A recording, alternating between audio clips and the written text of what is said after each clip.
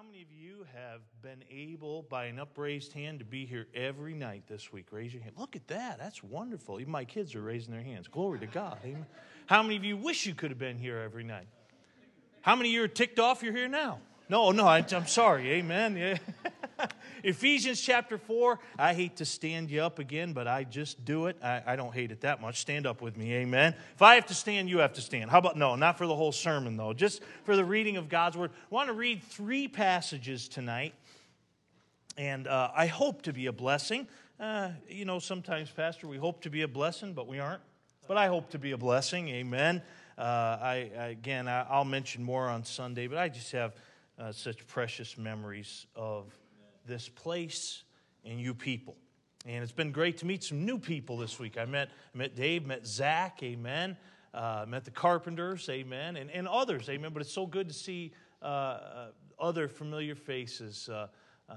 Brother Donnie, God bless you, man. It's good to see you, amen. And each one of you, I don't want to leave anybody out or start picking each one, but whenever I'm able to come to something like this, and Pastor's so kind to ask me to come, and I just told him, I said, I need to come. He said, you know what, you're right, you do need to come, amen. So I kind of invited myself, amen.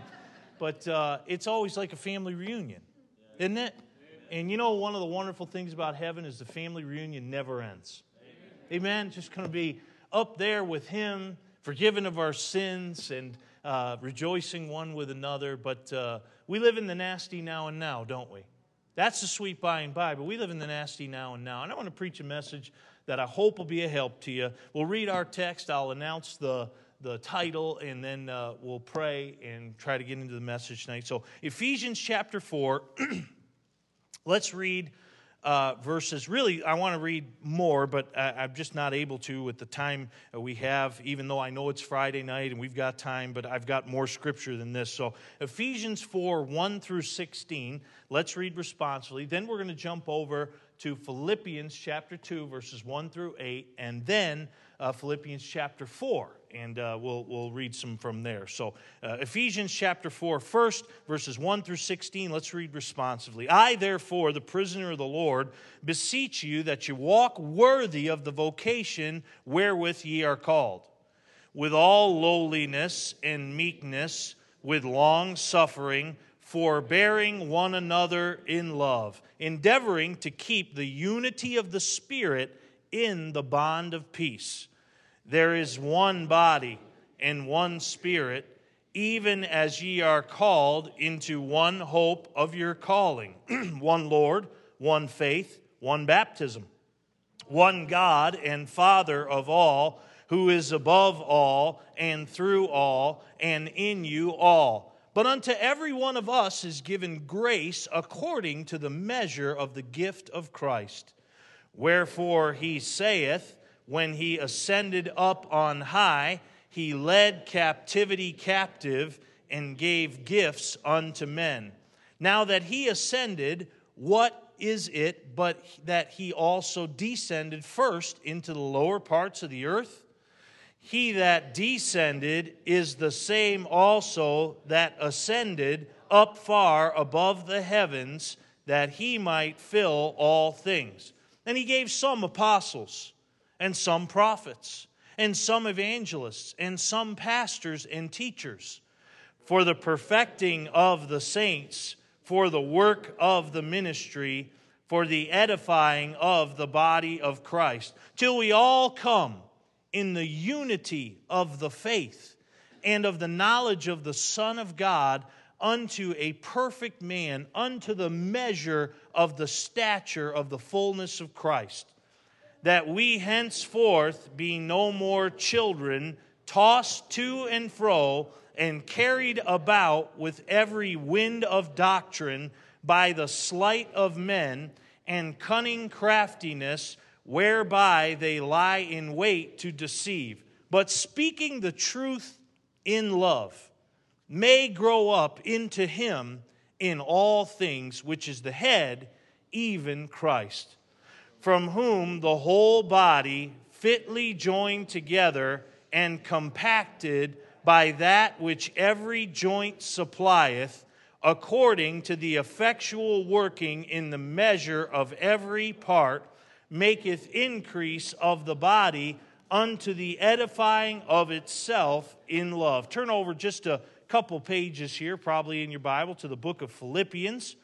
And you got Galatians, Ephesians, Philippians, Colossians. For you old-timers, that's Gas, Electric, and Phone Company. That's how you can remember it. Amen.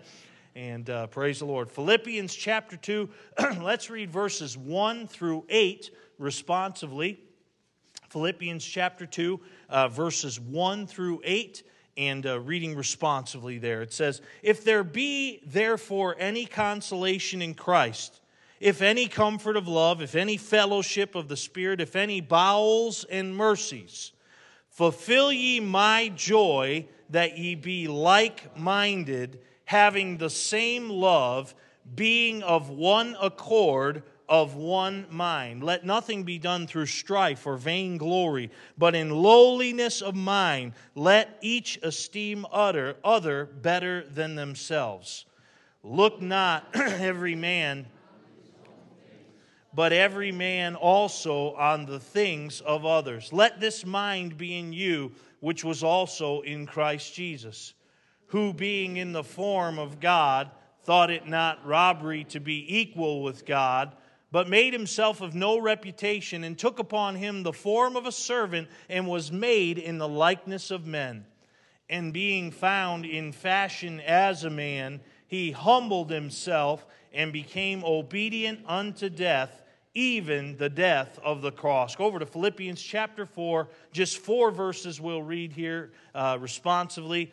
Verses 1 through 4 of Philippians chapter 4.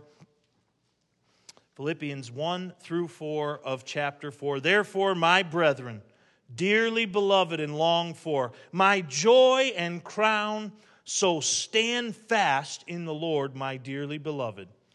I beseech Euodias, and I beseech Syntyche, that they be of the same mind in the Lord. And I entreat thee also, true yokefellow, help those women which labored with me in the gospel, with Clement also, and with my other fellow laborers whose names are written in the book of life.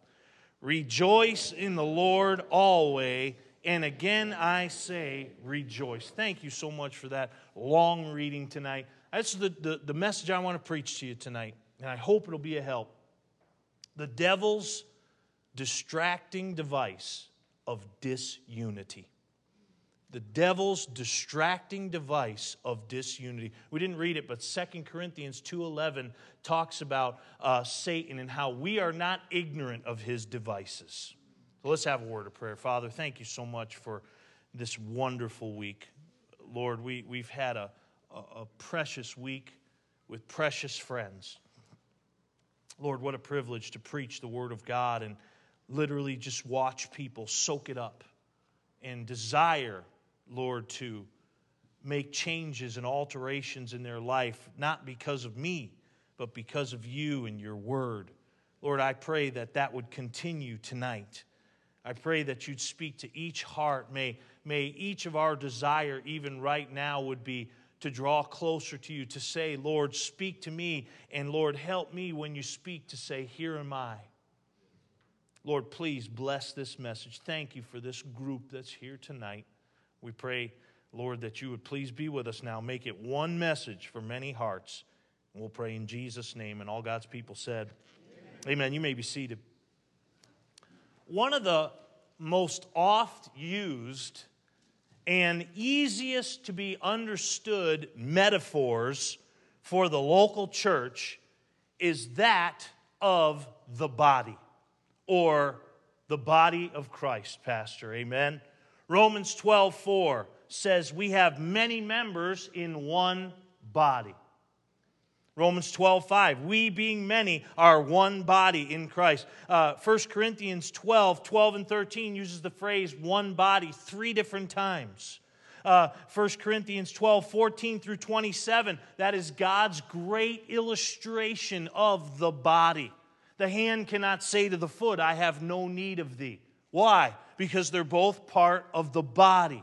I've said it many times. I used to be in aerospace, and I started off initially, pastor, in machining. And I remember many times Brother Ron running Bridgeports and CNCs and lathes and all that. And I remember one time I was running a Bridgeport cutting away, and I had my safety glasses on, Brother Tex, and I was cutting away, and a hot chip flew up, hit the bill of my hat, and then went down into my eyelid. I'm going to tell you something. It didn't take my body very long to react. You know what the hand did? Why? Because the eye was in danger. And the hand and the eye are still part of the body. Amen? We understand this illustration, this metaphor of the body. Ephesians 5:30 says we are members of His body. Colossians 1:18 says Christ is the head of the body, the church. The human body is certainly the crown of God's creation. It is God's perfect picture of the beautiful diversity within the framework of unity. Ever look at your hand? Kind of weird looking, isn't it? Stumpy little thumb, tiny pinky, ring finger. Some of you young ladies with no ring on it, but you're looking forward to the day. Amen. Hallelujah. And you got the big one. Mine's got a callus on it from writing. Amen. All different sizes and shapes. And did you ever grab an orange? Grab an orange or a baseball, put your hand around it, and you know what? The distance to the center is the same on every finger. Kind of unique, huh? Body. Wrist, different than the elbow. Neck, hallelujah. I always say I'm the head of my home. My wife's the neck, and the neck turns the head, amen, whithersoever it will. I hurt my neck last week. We're moving from our old house, which, by the way, we have got an offer on this week, amen. Praise the Lord. And so we're moving everything out. We're moving this table out, Pastor, coming out. I don't know, we always call them hatchways here in New England, out of the basement, a hatchway. They call them walkouts out there. I don't know what it was, but anyway, we're walking out, amen. And sure enough, Brother Arnie, I thought I was through, and I wasn't, and I hit that door frame. Bang! Amen. Moved my hat down to here, and I went, ow. And boy, all the days before this trip, my neck told me, ouch, you are not nice to me. Amen. And you know what my hand did? Did what it's doing right now. Hey, that's what the body does. That's what the body does. If one part of the body hurts, the whole body hurts. You ever stub your toe? My wife, when we lived here, my wife comes upstairs when we were living here. The parsonage was being built, Pastor, and she comes in and she says, ow. She says, I said, what's the matter with you? She said, I stubbed my toe. I said, who does that? I mean, who stubs their toe? If I'm lying, I'm dying, Pastor. It wasn't long after. I was walking out there in that thick grass over by Brother Caleb's office, and that cement sticks up pretty high over there. Whoever did that needs to be, never mind. And so I walked up, and what did I do, Miss Marcy? Boom! I just absolutely reefed my toe, and I was like, oh, my poor Tootsie. Amen. I walked upstairs, my wife said, what happened? I said, I stubbed my toe. She says, who does that?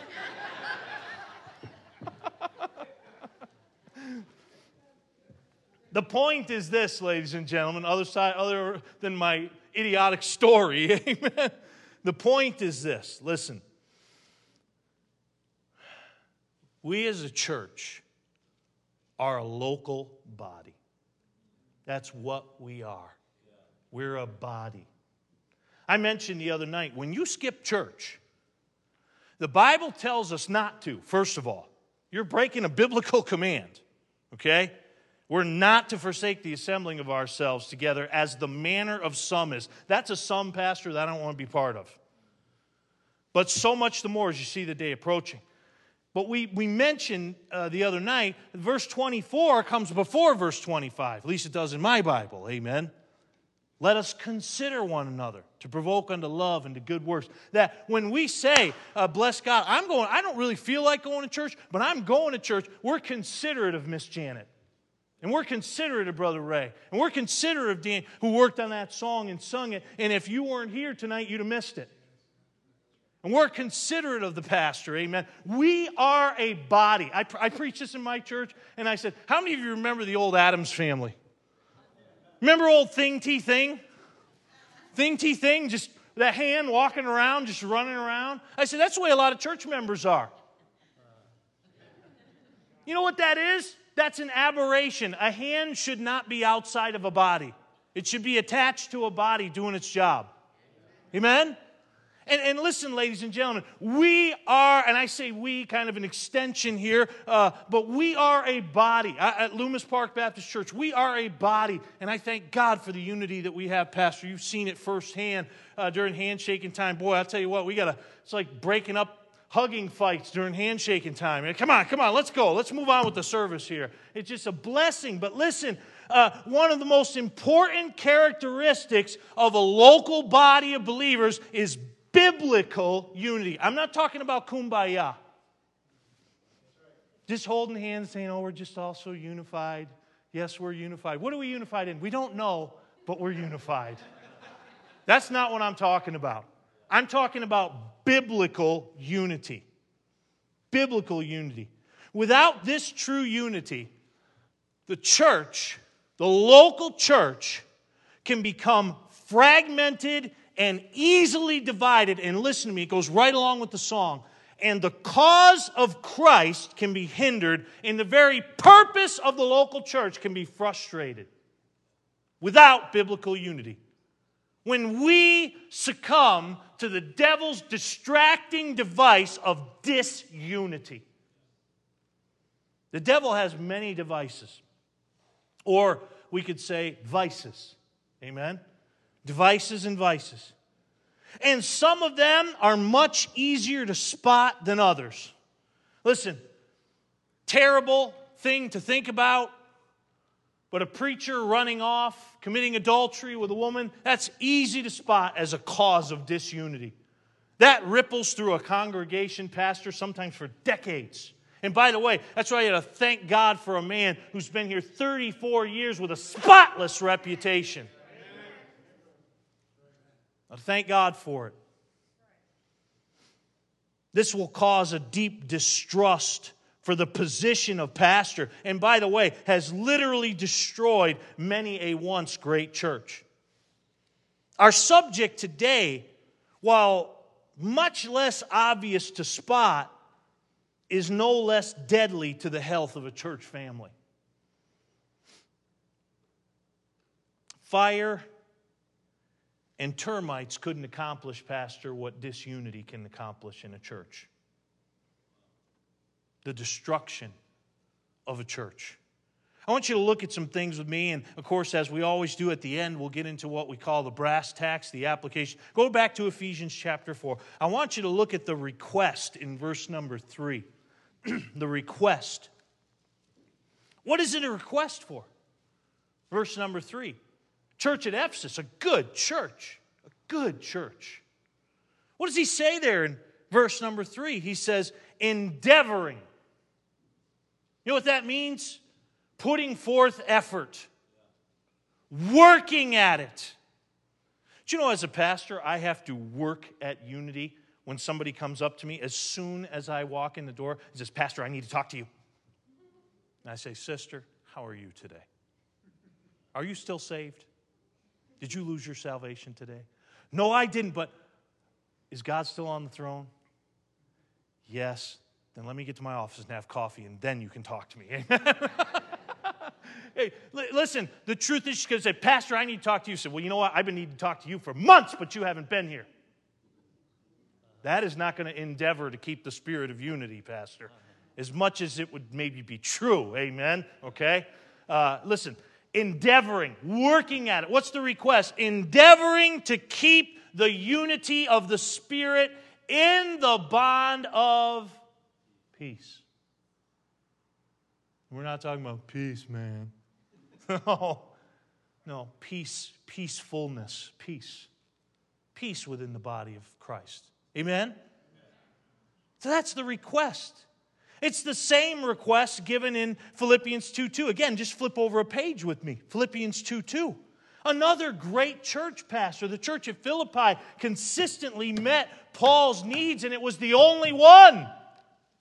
You read Philippians chapter 4 down to the back, and he says, no other church communicated with me such as giving and receiving as you. And that's when he said, my God shall supply all your need according to his riches and glory in Christ Jesus. Promise for givers there. But in verse number 2 of chapter 2, he says, fulfill ye my joy. You want to make me happy as the one who planted this church, he's saying? That ye be what? Like-minded. Having the same love, and then he says it again, being of, sounds like unity, not a Honda. Amen? Sounds like unity.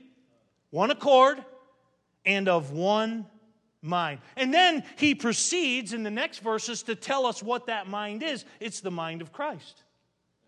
Lowliness, meekness, not looking out for others instead of yourself. That's the mind of Christ.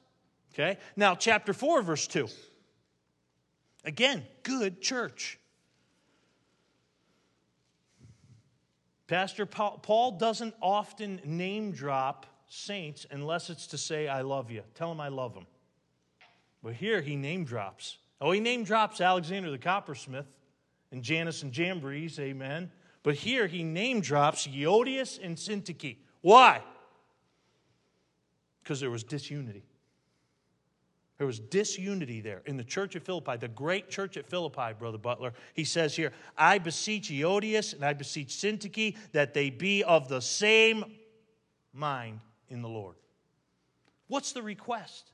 Paul's request was for oneness or unity within the body of Christ. Amen? We need that more than you know. When churches get cliquey, you get this little group over here, this little group over here, it's why, Pastor, no matter how many men do it, I'm never going to small groups. Because you know what they are? Little churches unto themselves. Oh, that's a good point. And leaders become little pastors, and all of a sudden they want to take down the big pastor. That is not the way God intended it. Yeah. Not at all. We can have small groups right here in the church called Sunday school. Yeah. Amen? Request. Unity. Secondly, the reminders. Verses 4 through 6 of Ephesians 4. We'll just stay right in the text tonight. Amen? Ephesians 4 through 6. What are the reminders of unity? I tell you what, I had such a great time, Brother Tech, studying this. I've been teaching Ephesians in my church, the church I pastor there in Jackson, Michigan. And what we do is during school year, we have, of course, a kids program, and I'll teach through a book of the Bible, Pastor, and we go as long as we go. I usually get about 20 minutes to teach after we're done praying and all that. And so we've been in Ephesians. It started in chapter 1, verse 1, and I'll be picking up again chapter 4, verse 7 when I get back. And I think it's our 58th lesson. Just so much in here. And I remember studying these in verses 4, 5, and 6 and being very convicted. You know, there are times where the Bible is not dogmatic about something. Your pastor knows. Jude chapter 1, amen, verse 6 says, the angels that sinned. And you and I have talked about that, Pastor. What is that sin? Well, there's good men that believe it's this, and there's good men that believe it's this, and there's good men that believe it's this. But the Bible truly doesn't say what that sin was. It's okay to say that the Bible doesn't say when the Bible doesn't say. Amen? The secret things belong unto God. Deuteronomy 29:21. But these verses are the opposite of that. This says there's not two bodies. It's one body. There's not two faiths. One faith. That's dogmatic. Amen? And what he shows us here is unity. Verse number 4, he says there is one body. Now again, I'm a local church man. Your pastor's a local church man. I believe this is talking about the church proper. Every saved person that ever has existed that is part of the church that's going to meet for its first service right after the rapture. Amen? What a day that'll be. And one Spirit. There's only one Holy Spirit. And He unifies us. We've all been baptized by Him into the body of Christ. There's one hope of your calling. One Lord. Amen? Jesus Christ. One faith that was once delivered unto the saints. One baptism. One God and Father of all. And He gives all these examples of unity. And it's their reminders of the sevenfold unity that should exist within the church. And again, we're not talking about kumbaya unity. We're talking about doctrinal, biblical unity. The fact is, ladies and gentlemen, at our church, we ask prospective members, do you believe this? And do you believe this? And do you believe this? And if you don't, you are welcome to attend, but you are not welcome to join because we believe in biblical unity. It's reminders. It's a request. The reality. We discussed it. I'll not linger long here, but the reality was in verse 3 of Ephesians 4, in chapter 2, verse 2 of Philippians, in chapter 4, verse 2, why did the Holy Spirit move Paul to address the subject of unity? I'll tell you why, Brother Ron, because there was disunity. People were fighting, fussing. You know, it's been my experience in over 20 years in the ministry, Pastor, that nobody ever fights and fusses about more missionaries being supported. Nobody ever fights and fusses about people being saved and baptized.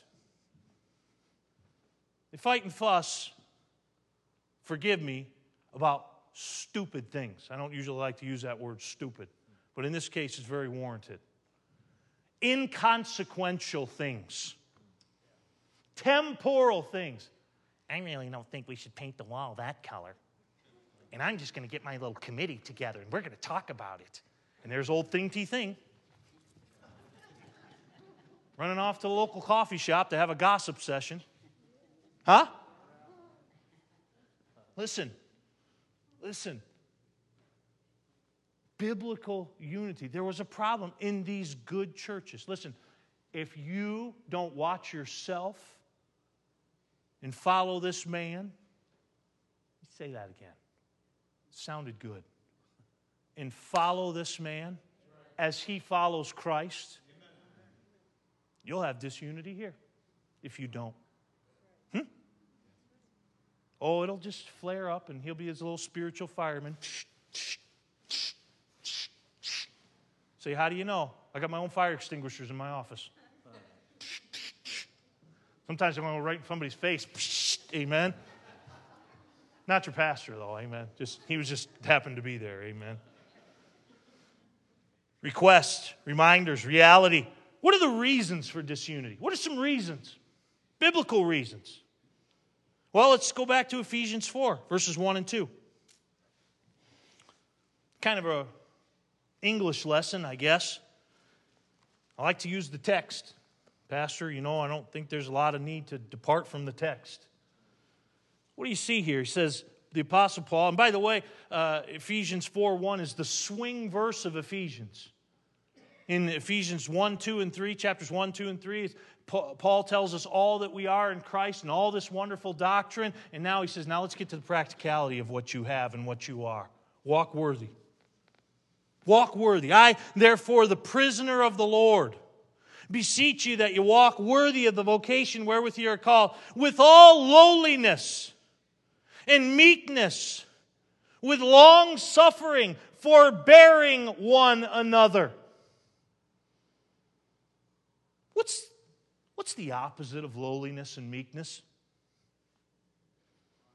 Pride. Pride. Pride. With I right in the middle. Just like right in the middle of sin. I. You can spot them through the years, people that rear up the business meeting. I'd like to be heard. Well, you're the only one. Friend of mine. Maybe I'm stepping in it right here, Pastor. A friend of mine said only fools and people with agendas speak at business meetings. Yeah, I think that's probably true. He's been pastoring as long as you have. Walking in pride. Old Diotrephes loved the preeminence, didn't he? He wanted to be the head teacher. He wanted to be the one who ran the meeting. Listen, pride, disunity. Verse 3, endeavoring to keep the unity of the Spirit. Again, just kind of flip it. What's the opposite of that? Apathy toward unity. Oh, well, if God wants us to have unity, I guess we will. No. God gives us human responsibility to take care of things. We talked about our gardens the other night. We got to tend that garden, amen. We got to tend the garden of the local church, amen. Unbiblical doctrine. So much unbiblical doctrine out there. We had a young man come to us. Pastor, he called me on a Friday. And I just happened to be in the office. I was studying. Called on a Friday and says, hello. I said, Loomis Park Baptist Church. This is Pastor Rich. How can I help you? And he said, right away, he said, you guys have soul winning? I said, yes, sir. Tomorrow, as a matter of fact. Actually, we had a big day. We call it Extra Mile Saturday. We go out for a longer period of time, try to have a concerted soul-winning effort. And he said, okay, you guys King James? Yes, sir, we sure are. That's all we use. That's all we ever use. If you don't have one, we'll get you one. Okay, thank you. Click. Brother Paul, get a lot of those calls. Kind of like hung up. Was like, well, that was odd. That was different. Amen. As we say, that was unique. Say that sometimes. That guy's unique. Amen. Hallelujah. I say that kid, he was 16. He showed up for Extra Mile Saturday. First church visitor I ever had that showed up for soul winning before he ever came to church. Okay. He came and introduced himself. He's wearing a tie. Sharp young man. We got to talking with him, and he come out, and man, he's a ball of fire, preacher. I mean, he'd go doors and have the whole family baptized in the bathtub. I mean, just one of those kind of guys, amen, you know. This is an amazing kid. But you know what? He was, and praise God, he's at Golden State Baptist College right now. He's a wonderful young man out of our church. He was hooked on YouTube preachers, Pastor, that were all over the board on doctrine. I'm talking about bizarre stuff. Listen, ladies and gentlemen, one Lord, one faith, one body. Biblical doctrine. What's contained in that book, comparing Scripture with Scripture. Not, forgive me, not some Professor Egghead's opinion. Takes one little verse out of context and twists it and turns it. You know what the word pervert means? It means to twist, to bend. We use that term, kind of throw it around. I'm telling you, there's a lot of people that pervert the Scriptures. You got to thank God. 34 years of studying the Scriptures right here and giving it out straight. Reasons for disunity. Pride. Apathy toward unity. Unbiblical doctrine. Verses 11 through 16. Especially verse 11. He gave some apostles and some prophets and some evangelists and some pastors and some teachers for the perfecting of the saints, for the work of the ministry, for the edifying of the body of Christ. See, what do we learn here? I'll tell you what we can see that'll cause disunity, a lack of growth. And the first thing we see, Pastor, is pastors not teaching and preaching truth. That'll cause a lack of growth every time. Every time. I could say this on the authority of working here for 3 years. That is not the case here. Let me say that again. That is not the case here. You have a pastor, and he's not going to invite me back, and I don't really care. Amen. He probably won't even let me preach Sunday now, but he has to because he doesn't have anything ready. Amen. He says, yeah, amen. That's not the case here. You got a pastor that teaches and preaches the Word of God. Okay, sees to it. Gets good Sunday school material, equips teachers, all that. So what would be the other cause for disunity in a church if it wasn't the pastor not teaching and preaching the Word of God? It would be for people not following and heeding what's taught. Right? Being a hearer of the Word and not a doer only. or not a doer at all. Just a hearer only, not a doer.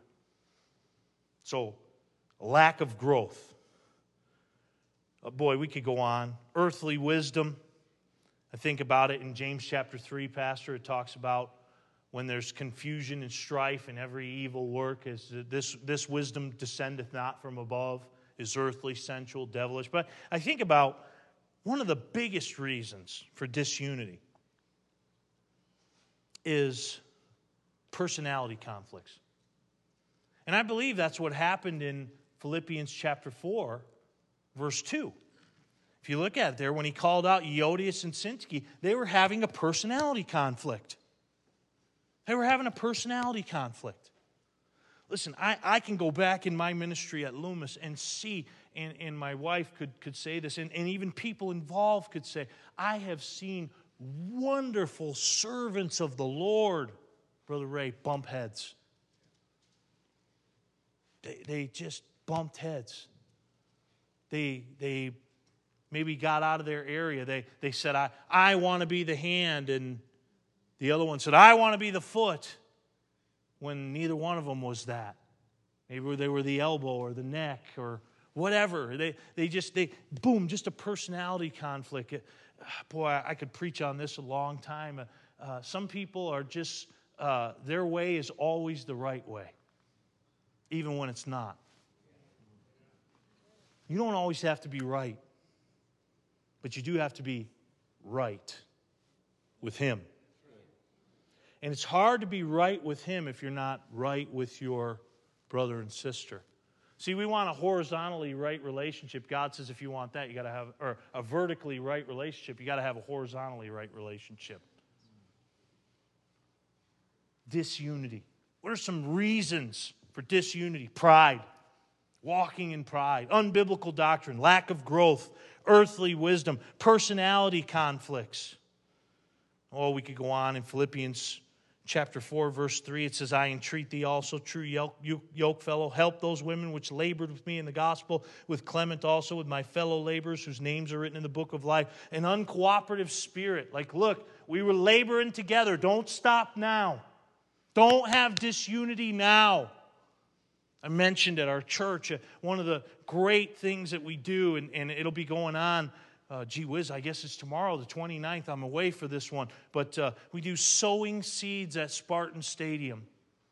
We go, it's a gospel outreach. We have gospel tracts, beautifully printed gospel tracts with a schedule of the Michigan State home football games on one side. On the other side is the gospel. And the truth is, we can't, if we have 20 people go, I think last time we had like 24 people. And Brother Ron, we put them at all the choke points of the stadium, where everybody has to come in and funnel in. We can't have 24 people in one spot going like this. That's an uncooperative spirit. We need everybody doing their part. Not somebody else's part, your part. Amen? Just you have to have an uncooperative spirit. And then chapter 4, verse 4 says, rejoice in the Lord always. And again, I say rejoice. Why would Paul write that? Maybe they were missing joy, Pastor. They were missing the joy of being unified and serving as a body together. I'm telling you, there's nothing like it. The week in our church is Vacation Bible School. That's the week for us, Pastor, when we are firing on all cylinders. Everybody's in their spot. Everybody's doing their job for Jesus. And little boys and girls are receiving the gospel all week long. It's beautiful to watch. It really is. See people come off work. They'll say, Pastor, I went into work today at 4 a.m. so I could be here for Vacation Bible School at 5 p.m. You know what that tells me? That's unity right there. People wanting to do their job, missing joy. The remedies for disunity. What are some remedies for disunity? Let's go to the Scriptures. Amen. Go with me to Romans chapter 12. Remedies for disunity. Request, reminders, reality, reasons, now some remedies. Romans chapter 12. If you're there, say amen. Okay, I just got there.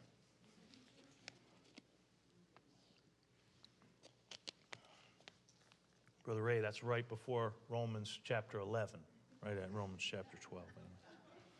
Verse 10. Here it is. It all starts here, ladies and gentlemen, in the church of God. Be kindly affectioned one to another with brotherly love, in honor, preferring one another.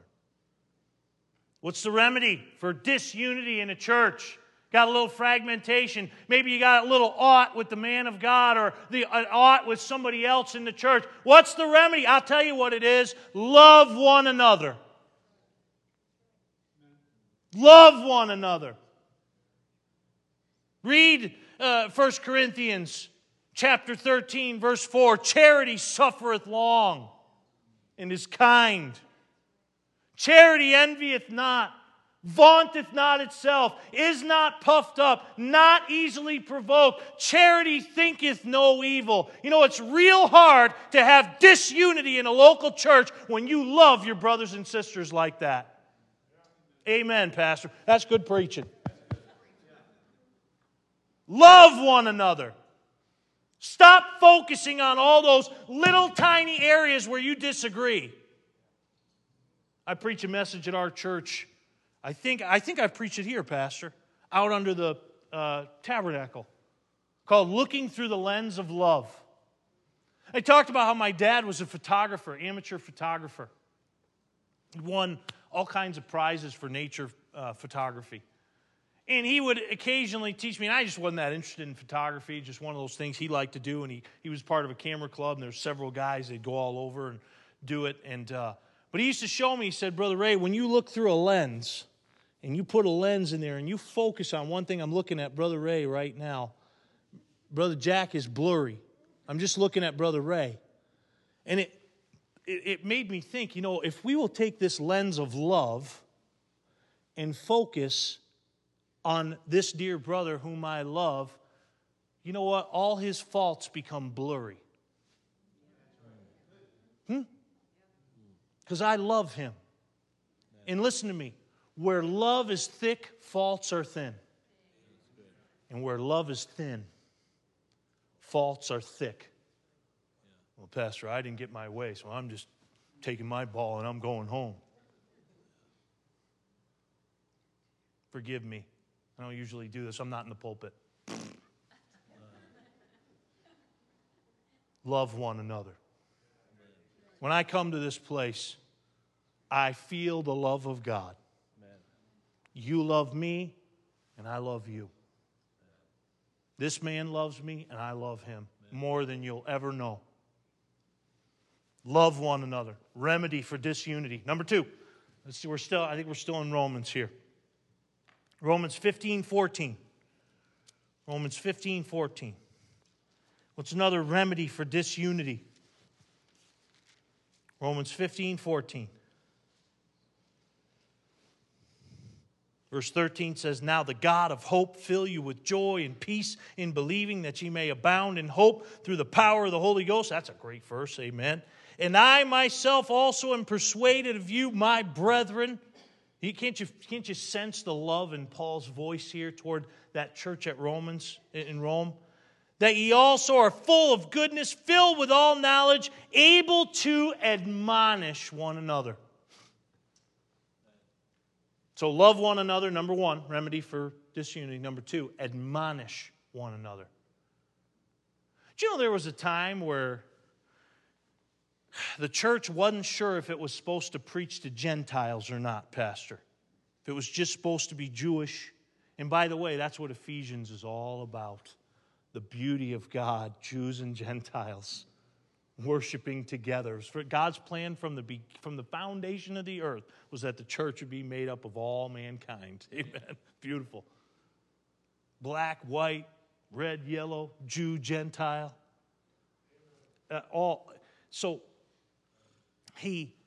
There was a time when they weren't sure.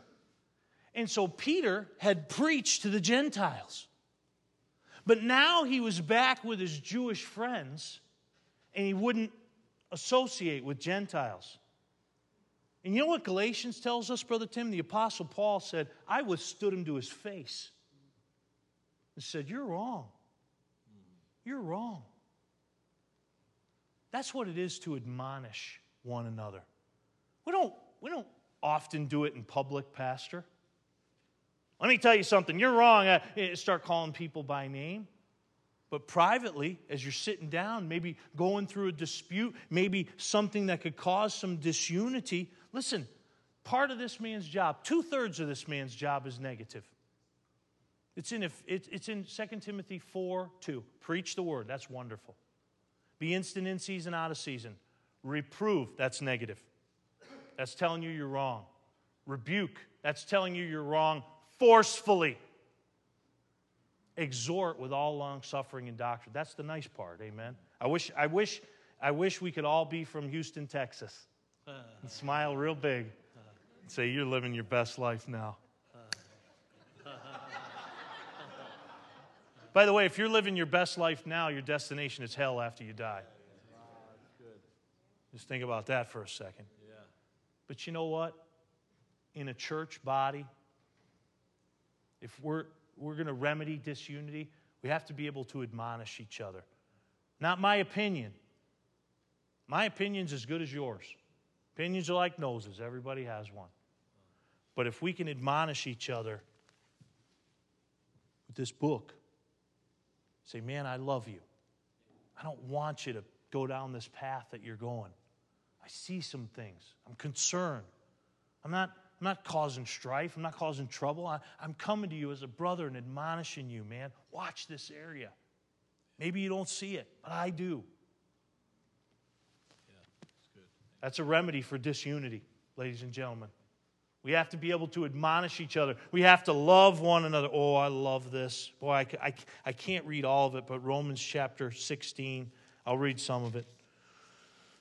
Verse 3.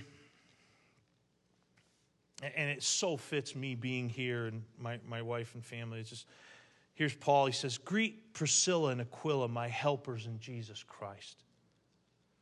And he goes down, verse 5. He says, "Greet the church that is in their house. Salute my well-beloved Epaphras, who's the first fruits of Achaia in Christ. And greet Mary, who bestowed much labor on us. And salute Andronicus." And by the way, aren't you glad we're not reading responsively right about now? Amen. "And Junia, my kinsman and fellow prisoners. Greet Ampilius in the Lord, and Urbane, my helper in Christ, and Stachys, my beloved." And he goes on and on and on. And you know what I see here in this text, Pastor? What will remedy disunity? Spend time with one another. Now, we do that here, 8:15, 9:30, 10:30, 6 p.m., 7 p.m. on Wednesday night. This week, you got some heroes here. Monday night, Tuesday night, Wednesday night, Thursday night, Friday night, spending time with one another. I say when people visit our church, they come and I say, "Boy, it's so good to have you. We hope you'll come back." They come back a second week. I say, "Hey, listen, the first time somebody comes to hear me preach, it's a blessing. The second time, it's a miracle." Amen. Hallelujah. Some of you folks right now, you've been here all week long. You are in violation of the 8th Amendment's prohibition of cruel and unusual punishment. Amen. Listen, I always say at our church, listen, take somebody out to lunch. Invite somebody over your home for ice cream. Listen, Ashley and Dave, there ought to be somebody in this church that invites you over for ice cream and gets to know you. And I could go on and on and on. Amen. Somebody hadn't been here in a while. Say, "Hey, let's go to lunch. Let's have a coffee. Let's come out for men's prayer tomorrow." You know what? You know why I love so many of you people and why you love me? We spent time together. We spent time together. We not just here. We spent time together outside of here, doing different things. You invited me to your homes, my wife and I to your homes. We went out to dinner a lot. Like this week, amen? A lot. God bless Vinny's Pizzeria in Torrington, Connecticut, amen? Hallelujah. Best chicken parm I've ever had. That's saying something. I've had a lot of chicken parm, amen? Listen, spend time with one another. Don't be that person who says, "Well, nobody ever spends time with me." You be the person that invites other people over to your house. A friend must show himself friendly. Love one another. Admonish one another. Spend time with one another. Oh, here it is. Galatians 5. Galatians 5. So hang it right there at Romans and go to Galatians 5.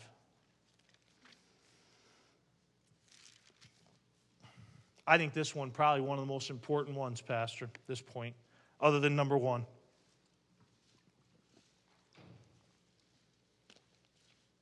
Galatians 5, verse 13. For brethren, ye have been called unto liberty. Only use not liberty for an occasion to the flesh, but by love, that goes back to number 1, right? Loving one another, admonishing one another, spend time with one another. Then what's the last words there? Serve one another. Serve with each other in the Lord's work. Serve with each other. When I went to Bible college, I was 25 years old. Newly married. Pastor, I owned one suit. I was about 200 pounds. I owned one suit, one pair of dress shoes, 2 pairs of khakis, 2 sport coats, and a big pair of Herman Survivor work boots. They put another 4 inches on me, which all the dwarf people didn't like very much, amen, because I was already tall. I didn't know anything. I just knew God called me. And when I say I didn't know anything, I meant it. I didn't know much about the Bible at that point. I just knew God had called me. We got there, and Brother Caleb, you went to Golden State Baptist College. There's always work to do in Bible college, in ministry, always. There's obviously ministry work to be done on bus routes and Sunday school class and all that. Listen, you folks know here, there's always chairs to be folded. There's always fellowships to sign up for. Yeah. There's always something to do. The right kind of church is not just on a unicycle, just kind of bobbing back and forth. The right kind of church is, even if it's a little slower, Pastor, is going forward, trying to do something for Christ. And I'm going to tell you something, that takes servants. You want to have unity in a church? Serve with one another. We used to joke, and I can't wait to see him on Sunday night. Brother Duke Robertson. Brother Duke Robertson was our resident mass transit worker. He worked for the Mass Department of Transportation up there, and he'd been there like 35 years. And we used to joke with him all the time. We said, Duke, I'm sorry, brother. I heard you're going to lose your job. He's like, what? I said, yeah, the Japanese made a shovel that can stand up by itself. Hey, you know what? Listen. Serving. You have a pastor that serves with you. He doesn't just stand there and hold up a shovel. He digs the hole with you. Let's serve with one another. That'll cure disunity like that. Everybody just working together, serving. Serve with one another.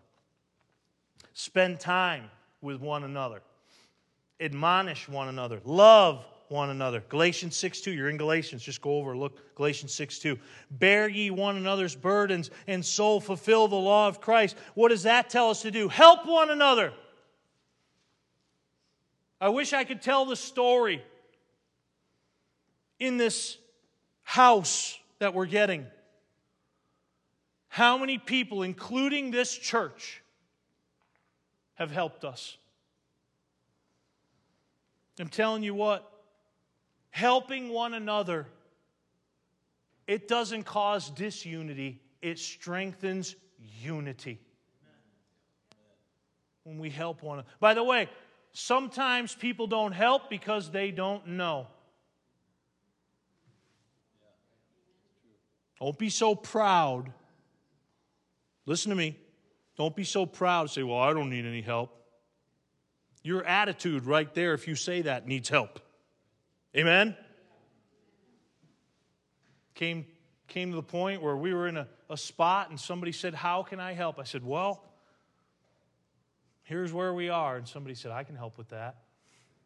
And God put them there.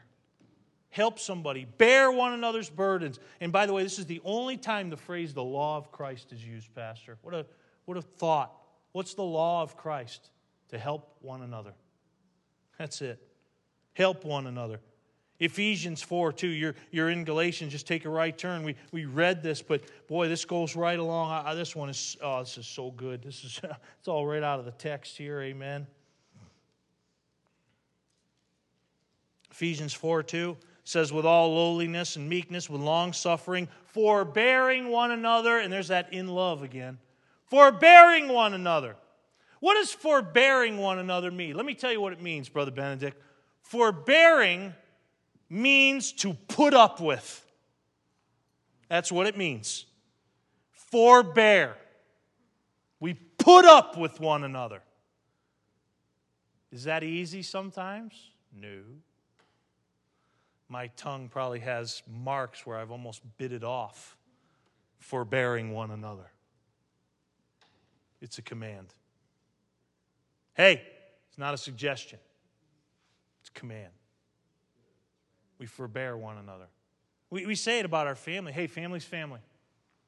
Family's family. Can't cast out family. Your family's family. Family's family. I'm so glad I'm a part of the family of God. Family's family. Got to put up with each other.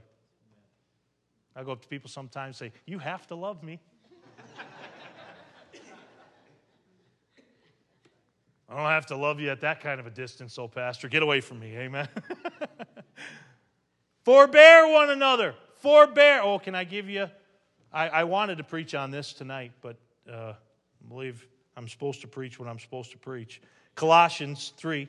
Just keep turning left. You go past Philippians, and then there's Colossians. One of the great chapters in the Bible, Pastor, for practical Christian living. The whole book of Colossians is practical Christian living, but chapter 3 is, tell you what, you have chapter 3 in your morning devotions, it'll do you in with conviction. Really starts in verse 12 there. Chapter 3 of Colossians. Put on, therefore, as the elect of God, holy and beloved, bowels of mercies, kindness, humbleness of mind, meekness, long-suffering. Here we go. Forbearing one another. We just tackled that, didn't we? And forgiving one another. And here it is. I tell you what, you're looking for an out to keep unforgiveness in your heart. You're not going to find it in this verse. If any man have a quarrel against any, even as Christ forgave you, so also do ye. How about that? That closes all the doors for unforgiveness. Sorry. If you got a quarrel against anybody, here's what I want you to do. Like Christ forgave you, just do that. Forgiving one another. Forgiving one another. Unforgiveness will destroy a church through disunity. That's what I wanted to preach on today. I wanted to preach on unforgiveness. I may on Sunday. I don't know. Just pray for me. Unforgiveness. Disunity. I have seen, praise God, not for a long time, Pastor. We went through some rough times about 6 years ago. I'd only been there about 2 years, and we went through a church split. It was bad. Bad. Lost weight. Couldn't sleep. It was bad times in our church. I literally can remember shaking a woman's hand, and she shook my hand, Pastor, shake your hand out, and she did this to me. I'm telling you, I never forgot that. And I also remember the words of Larry Brown. I heard him preaching one time, and he looked out, and there was this lady kind of sitting there like this. He said, you think you're doing anything to me? You're just motivating me, sister. Amen. All that did was stiffen my spine when she did that, I'm telling you. But it was awful times. I literally watched, I shouldn't say watched, a young lady try to go to another Christian and apologize. And the one went like this.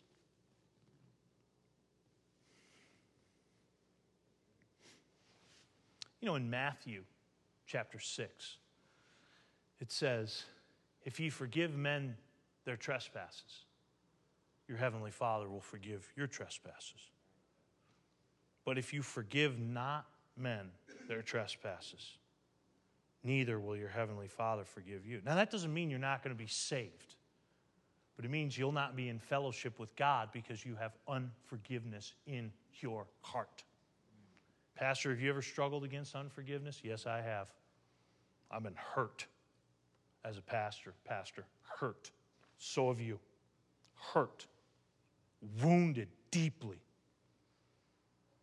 But I have come to the conclusion that if I want to stay right with God, and I want God's blessing on my family, forgive me if I'm a little selfish in this, and I want God's blessing at Loomis Park Baptist Church upon the families that I'm shepherding, I have to forgive. I have to develop a heart of forgiveness. I have to develop that attitude of 70 times 7, Pastor. That doesn't mean I keep track and 490 times I hit the guy in the head with a club, amen? That's just a pattern of unforgiveness. Just saying, after so many times you lose count. Not counting anymore. Just forgive. You got aught against somebody in this congregation? Forgive! As Christ forgave you, so do ye. I'll cure disunity, Pastor, like that. I was moderating a service when I was in Bible college. And the preacher preached, and I was up there giving the invitation. And I'm not one who drags out invitations. There's some preachers do, and they're very good at it. Like, responses take place. And I'm glad. I'm just not that way. But I just felt, Brother Ray, that this invitation was supposed to go a little bit longer. And we had a schedule and all that, had things going on after the service. And there was, people in the back like... And I'm just sitting there in the pulpit, and I'm saying, I believe God wants us to carry this invitation on. And we just talked a little bit more about the message, and all of a sudden, one person over like where Brother Ron is went all the way over to like where Brother Paul is. And they walked down the aisle together, and they hit the altar together. And then it happened again, and again, and again. And again. And literally happened about 10 times, Pastor. And people were getting right with each other and then right with God. You know what the Bible says? If you bring your gift to the altar and remember that you have aught with your brother, leave your gift there, go get your brother, be reconciled to him, and then offer your gift. Forgiving one another, ladies and gentlemen. I'm telling you, it is a remedy for disunity. And then lastly tonight, 1 Thessalonians chapter 5. The devil's distracting device of disunity. Request, remedies, reality, reasons. Reminders. Request, reminders, reality, reasons, remedies for disunity. Love one another. Admonish one another. Spend time with one another. Serve with one another. Help one another. Forbear one another. Forgive one another. Do you noticing the one another? That's unity. One another. Here's the last one. 1 Thessalonians 5:11. Wherefore comfort yourselves together and edify one another. Great word. Great word. Edify. What's edify mean? It means build up. Pastor, sometimes we got to tear down a little bit before we can build up. Foundation starts to slide a little. Yeah, we got to fix that. Yeah. Build one another up. If you go back to the text in Ephesians 4, we don't have time, but look up that word edify. Edifying of itself in love. Talks about how the body edifies itself in love. Every joint compacteth and supplieth every need, just like inside your body. It grows and it builds together. Listen, ladies and gentlemen, if we edify one another, we're not going to be in disunity with one another.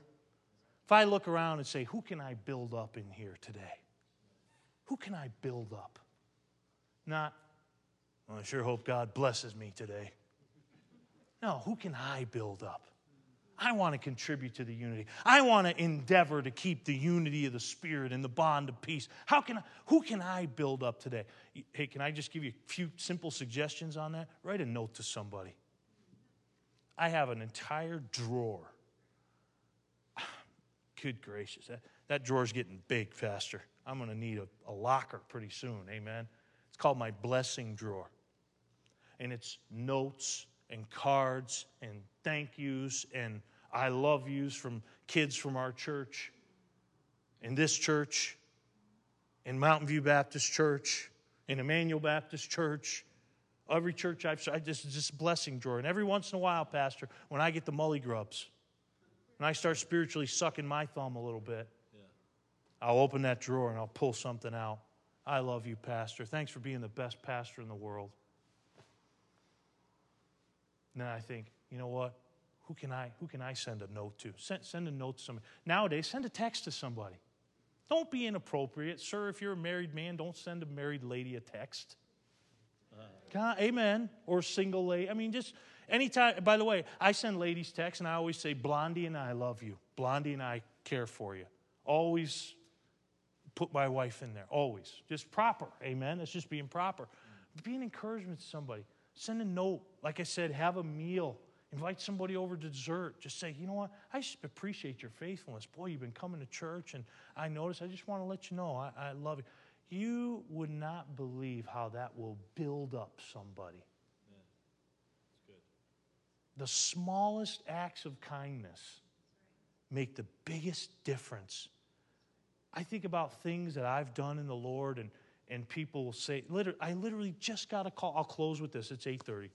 I just got a call before I came out, Pastor. This lady called me. She said, is this the pastor? On my cell phone. I said, well, yes, it is.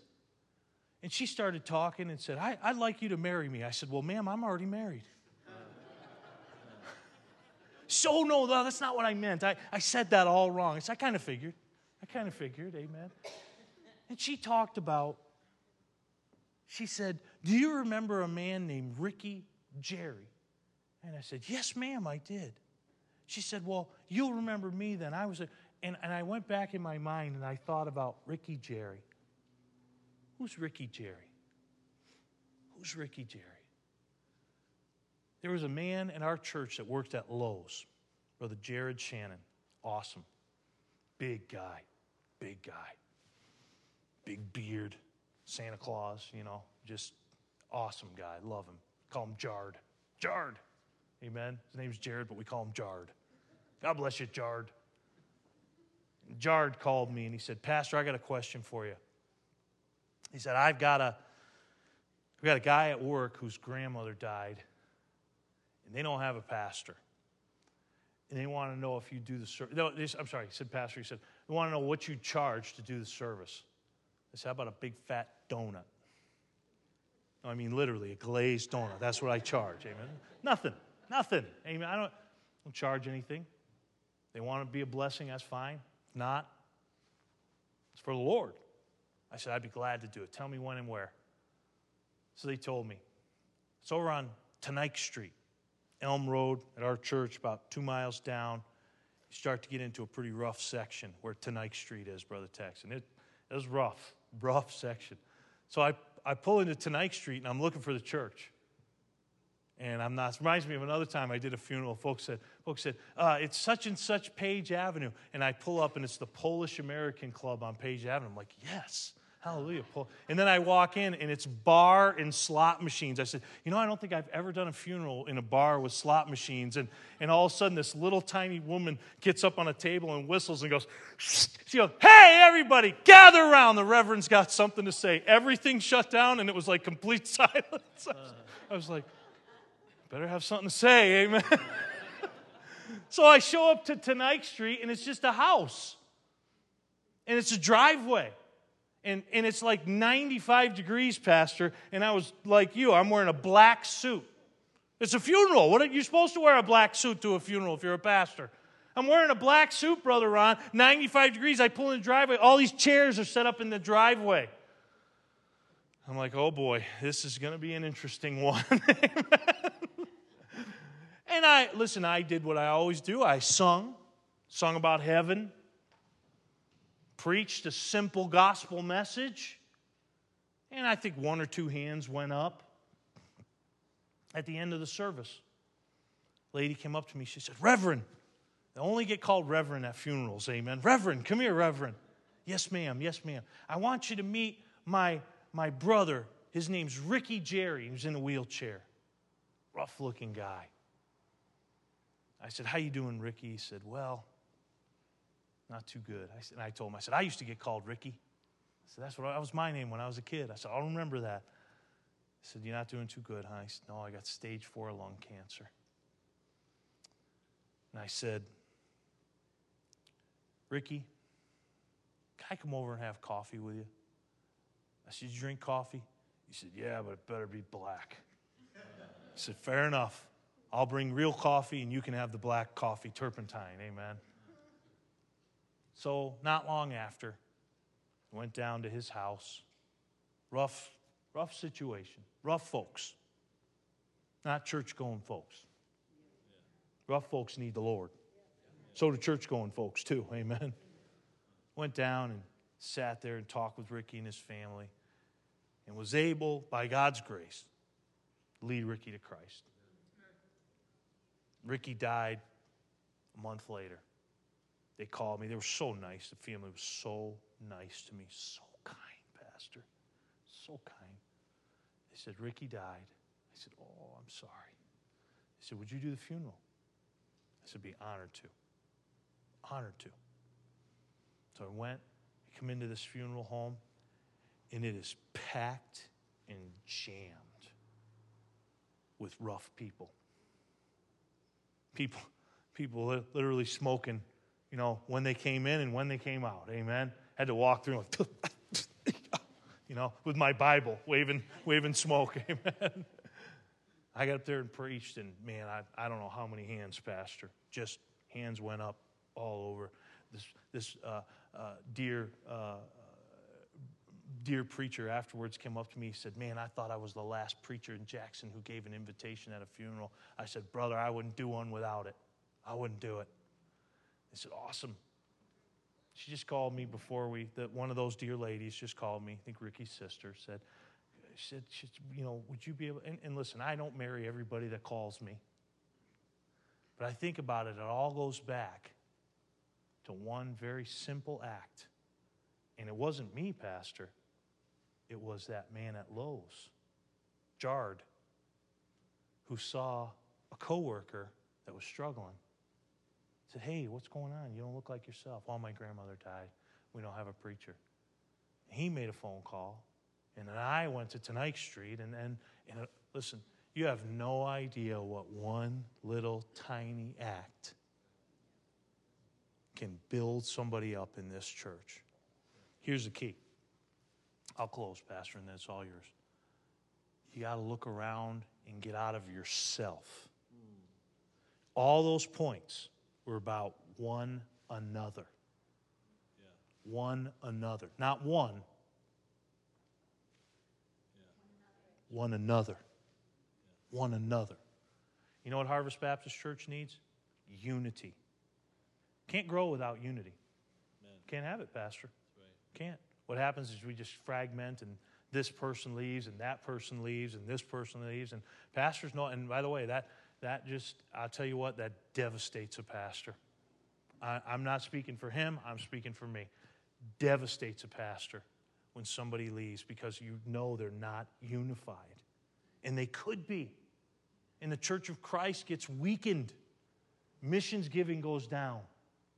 General giving goes down, and you can't do this anymore, and you can't buy this and take care of this. And it'd be a whole lot better, ladies and gentlemen, than having disunity, than to love one another. Love one another, amen? Admonish one another.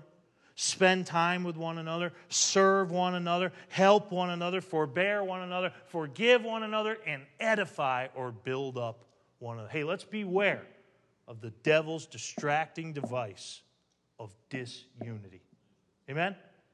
Father, we love you. Thank you for your goodness and blessing in our lives. Lord, thank you for this good church.